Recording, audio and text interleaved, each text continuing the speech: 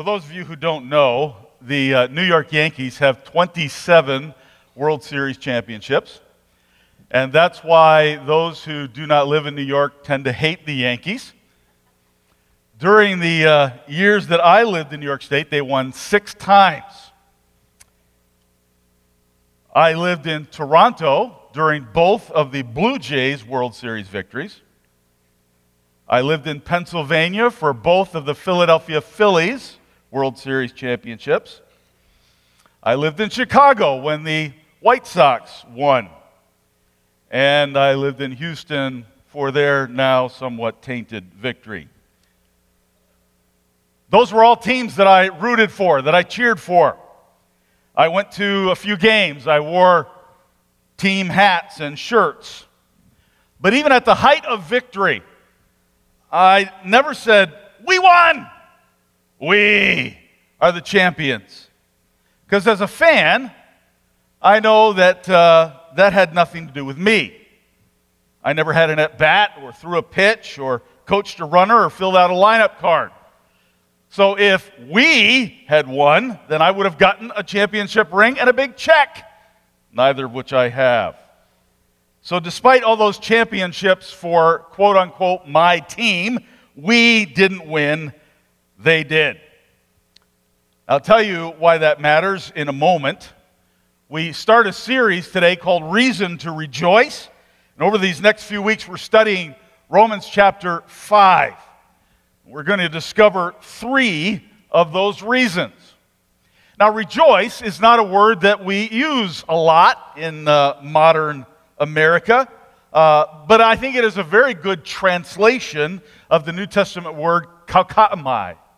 Kaukaomai means to boast about someone or something else, to take pride in that person or that thing.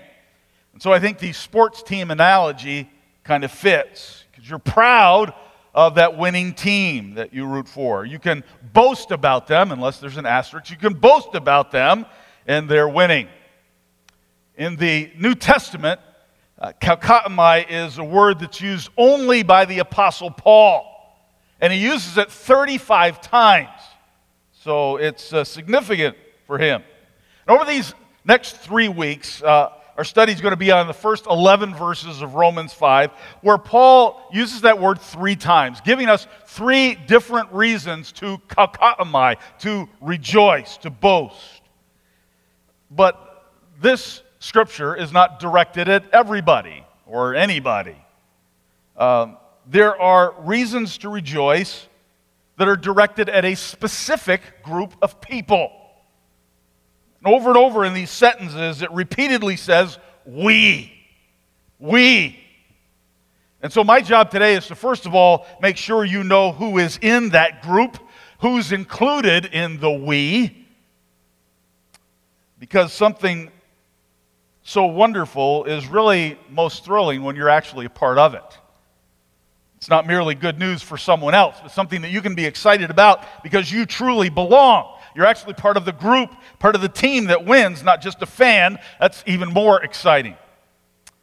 And the other thing that I need to do this morning is to remind and encourage all of us who are part of that group of the great reason that you and I have to rejoice. So if you are included here in the we, if you do belong, then you have great reason to rejoice, and I want to focus on that today. So who is the we referring to? Who has reason to rejoice? The rejoicers are not defined by how much money they have or don't have. The rejoicers are not limited to one ethnic group or one particular age group. They don't belong to one culture. They don't speak one language. They don't share a skin color or gender or education level. Who are the ones who have reason to rejoice? Well, Romans 5 verse 1 says this. Therefore, since we have been justified by faith, we have peace with God through our Lord Jesus Christ. Through him we have also obtained access by faith into this grace in which we stand. So Paul identifies who it is that has reason to rejoice, that he's going to talk about that reason in just a moment. The ones who have reason to rejoice, the we, are those who by faith have entered into the grace of God. Those who through Jesus have made peace with God. Those who have accepted that your sin has been paid for by Jesus' sacrifice on the cross. That his death substituted for your eternal death. That the victory has been guaranteed by the resurrection of Jesus from the grave. And when you accept that by faith, then you have been justified. And to be justified by God is not something that you have one day and not the next day. To be justified is when God declares you to be righteous because of Christ. When you receive the gift that God offers, you are pronounced not guilty because of Jesus. When God justifies you, you're no longer condemned but acquitted. You're no longer separated from God, but you're part of the body of Christ. When God declares you righteous, it's not what you deserve. You don't earn that status. God offers freely what you do not merit, all out of grace. Mark Donadille was a pastor in France during World War II. And he, along with another group of pastors one day, was told about Hitler's final solution. That is, Hitler's plan to annihilate all the Jews. So Pastor Mark decided that day to do something, whatever he could, to rescue Jewish people from annihilation. What he did was he made his house a hiding place for anyone who escaped the Gestapo searches, the Holocaust trains, the Jewish ghettos, the internment camps. Anyone who escaped those, he invited into his home. And Mark said this: "What haunted us was the fate of these Jewish friends under our roof. Those we save now will be saved, and one beautiful day Hitler will fall." Over the course of the war, Mark's house became a place of refuge for 80 people. Now, I want you to have that safe house in mind for a moment. That secure place that hides you from harm, where you go to escape the threat of death. Because in an ultimate way, that's what you have in Christ. Every human being is under the death sentence of sin. You are guilty, separated from God. We're all sinners in need of a Savior. We're all under judgment, desperately in need of saving. But the gospel is the good news that there is a hiding place, there is a safe house, and his name is Jesus. That's the gospel. And through him you gain access into grace. Access in the ancient world referred to being admitted into the presence of royalty. Not anyone should just go in to see the emperor or the king. Only certain people had that privilege, the right of access. And Jesus is our right of access to God the Father, to enter into the grace of God. You didn't need a pastor to let you in. You don't need a bishop or a priest required to let you in. All you need is Jesus. He is the way. He's the way. Jesus doesn't just point the way. There's a difference there. What's the difference? Well, not too far from here, you can find one or actually a number of great big signs that say 290 west to Austin.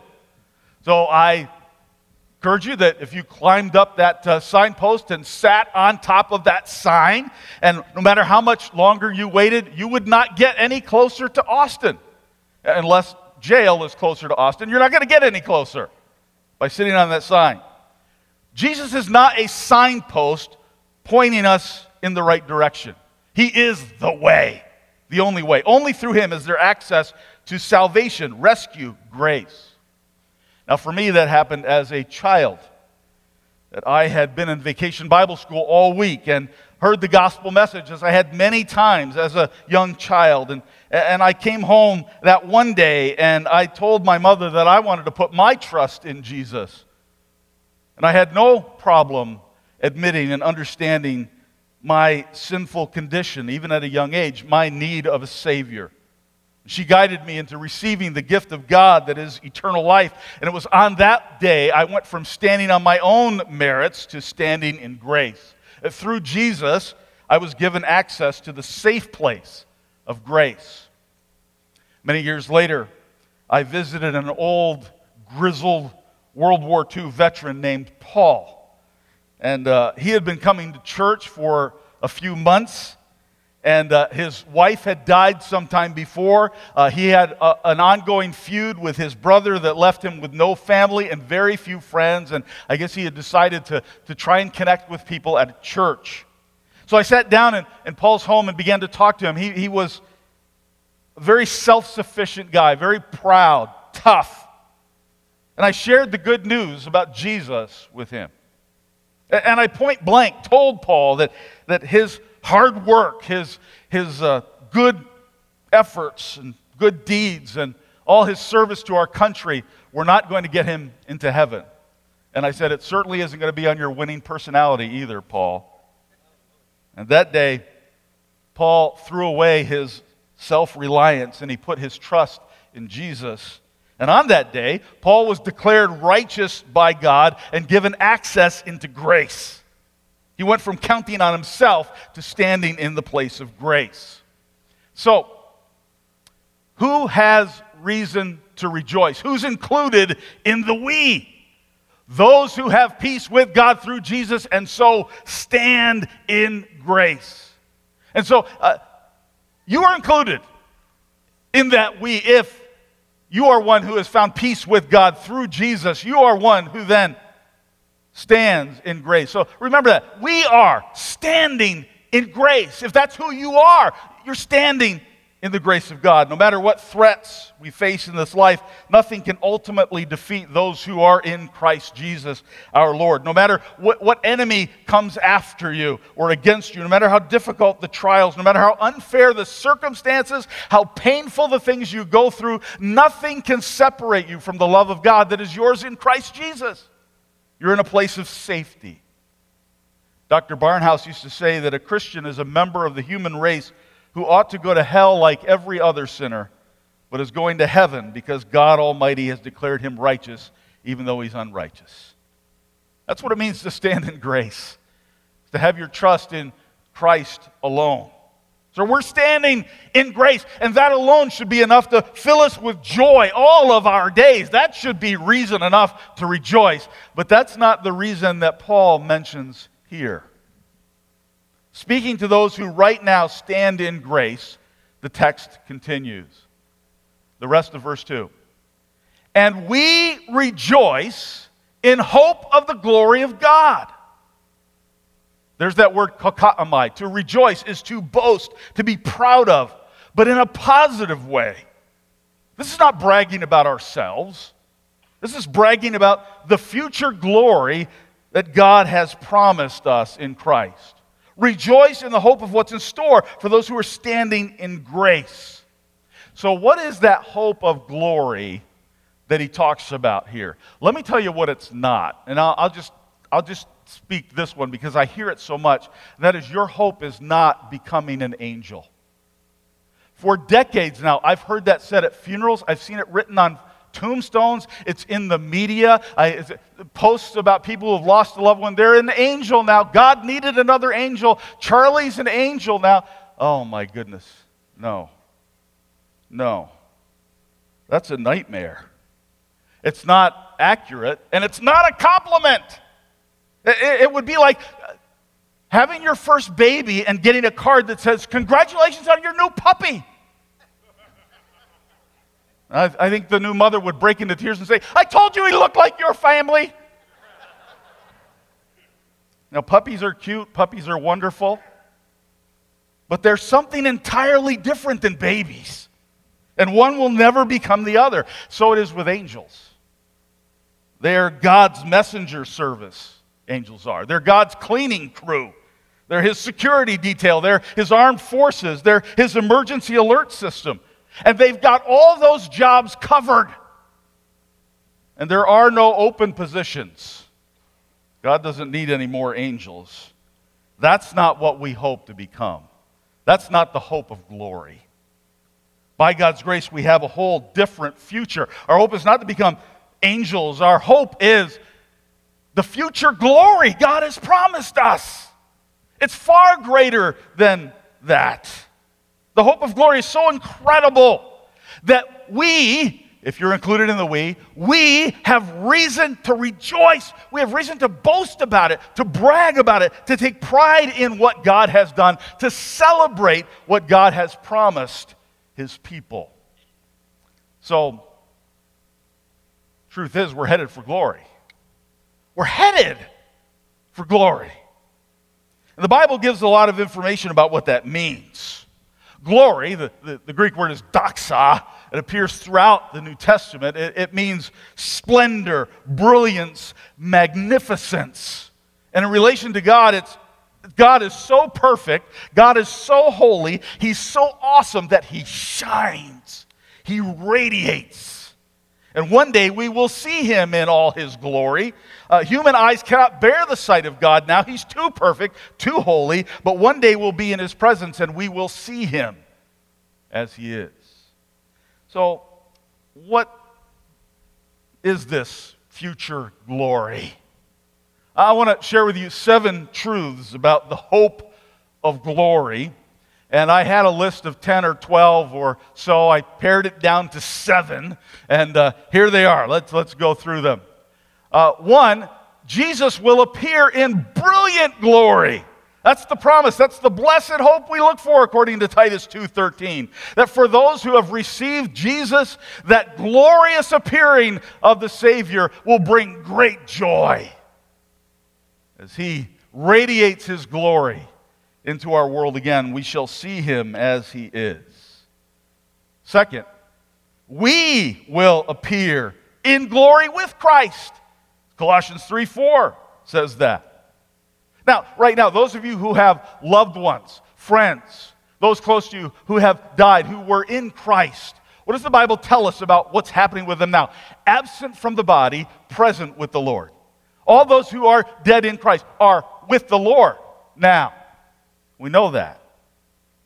But as his return, the return of Jesus, all living believers will be caught up to meet him in the air. And we will, Colossians 3:4 says, appear with him in glory. That's our hope. 3, heaven's city is ablaze with glory. Revelation 21 describes it that way. It says God's radiance is so great that there will be no need of the sun or moon. It doesn't say there won't be a sun or moon. It says there will be no need for it. Why? Because the Lord Almighty and the perfect Lamb of God will light up heaven. What a beautiful picture. That radiant city. 4, our bodies will be changed into glory. Philippians 3:21, 1 Corinthians 15. It says that in an instant we'll be transformed. Those of us who are in Christ will be transformed in the blink of an eye. And we're promised a new body. One no longer subject to disease, limitation, pain, weakness, death. You know, when you get a certain age, you get injured in your sleep. I'm looking for a day when that doesn't happen anymore. When this body that's beginning to wear out will be made new and be like the resurrected Jesus. 5, we'll experience the riches of his glory. That's Ephesians 1:18, among others. And let me tell you, I don't even know what this means. I really don't. And I got some yes, but it's referred to about 10 times in the New Testament, that there's this abundance, there's a wealth of glory that awaits us in the presence of God. 6, all creation will be set free in glory. That's Romans 8. Right now we live in a world that's under the influence of the evil one. And the weight of decay and sin and injustice is heavy. Oh, the weight of evil in our world, it's heavy. And creation, Scripture says, groans under the burden of all that weight.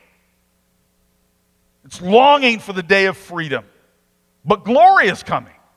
And so all that we suffer now isn't worth comparing to the glory that's on the way. 7, the glory we receive lasts forever. Over and over in the New Testament it says this, that glory is not a temporary condition, that the clock will not run out on it. It is eternal. The glory of the Lord shall never end. And so Romans 5:2, he says, we rejoice in hope of the glory of God. That's the hope, that's the future, that's the promise that we look for. Let me put it all in one sentence. That through Jesus, you are standing in grace, headed for glory. And I'm summing up who the we are. If you're in Christ, this is you. And through Jesus, you are standing right now in grace. You are headed for glory. And that's a lot to boast about. That's a lot to rejoice in. It covers this life and the next. It's our status today. It's our promise for the future. So here's the question. How should this impact your life, my life, today here in Cypress, Texas? How should this impact your life? Well, if you've had a family member deeply disappoint you, if you've had a friend who hurts you, someone take advantage of you, it can be devastating. And you feel unable to forgive. You don't want to let them off the hook. You hold a grudge, or you lash out in anger, or you want to shut them out of your life. Because how can you possibly let them get away with what they did to you? But you see, if you are able to appreciate that you are standing in grace, it can change everything. Because you know that God has given you blessing that you don't deserve, forgiven you in a way that you don't deserve, and every day you have is due to His love and mercy, and you live at peace with God through Christ, and your future is filled with glory, and you can rejoice by letting go of that grudge, that disappointment, that hurt, that loss, because you stand in grace. Or maybe illness has interrupted your life. Maybe you battle cancer, or you are caring for someone who battles disease. You struggle with pain and fear. Maybe you have a physical limitation that simply makes every day more difficult for you. But when you know you're standing in grace, headed for glory, it changes things. That you can rejoice. You can boast in the Lord despite those circumstances. You can rejoice in the hope that though this body grows weak and gets sick and breaks down, that one day it will be transformed. That everything that limits you now will end, and only glory remains. Maybe you struggle to pay the bills. There always seems to be more month than money. Maybe life has not turned out the way that you planned it, you hoped it. Maybe your marriage relationship is not ideal. Maybe you didn't get the break that you felt you deserved. And while I can't guarantee that your money troubles will disappear or your dreams of success will all come true, there is reason to rejoice. My God will meet all your needs according to His glorious riches in Christ Jesus. And you're standing in grace. You're headed for glory. That's your hope in Christ. Some of you might struggle with a reason to just simply keep living. Maybe you're weighed down, maybe even today with depression. You might contemplate suicide. And I beg you not to. The immense pain that you would inflict on everyone around you, and even people you don't even know, is greater than you can imagine. No matter how dark things look, there is hope. You matter more to other people than you know. And more importantly, you matter more to God than you can begin to comprehend. Keep standing in grace, headed for glory. A few years ago, I spent some time on the phone with a good friend who was going through divorce. And I listened to how he described their relationship and that it had struggled for years. And it made me so sad because Amy and I loved this couple so much, and we had no idea how deep and long their struggles in marriage had been. As I heard him describe the pain they had caused to each other, the grief that they were going through, my heart ached.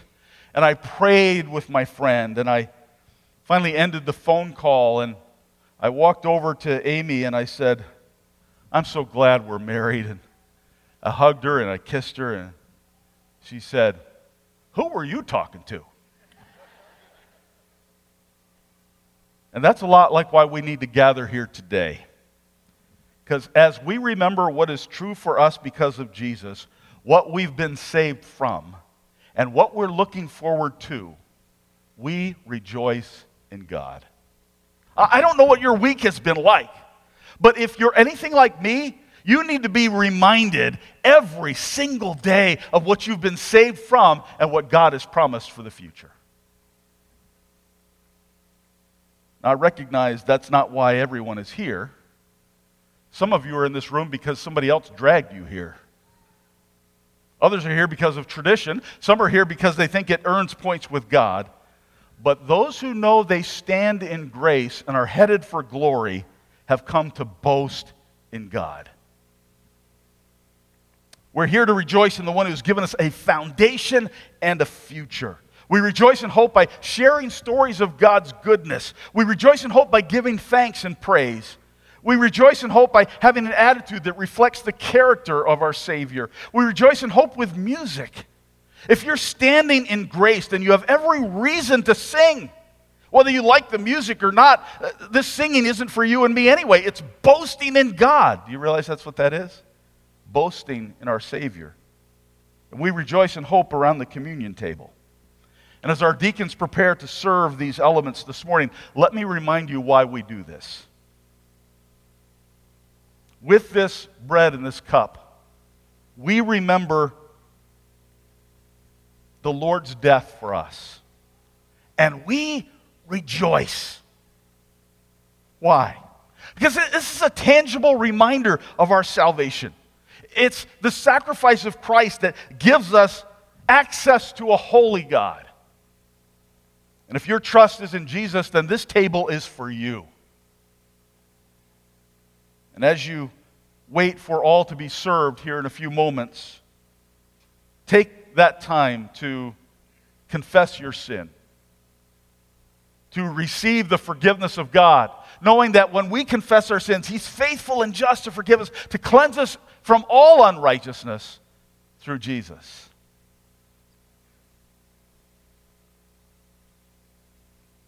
And then together we will eat and drink as one body in Christ. If you're like me, then there are times that you've been firm in faith and times you've been filled with doubt. There are days where you've been overwhelmed with joy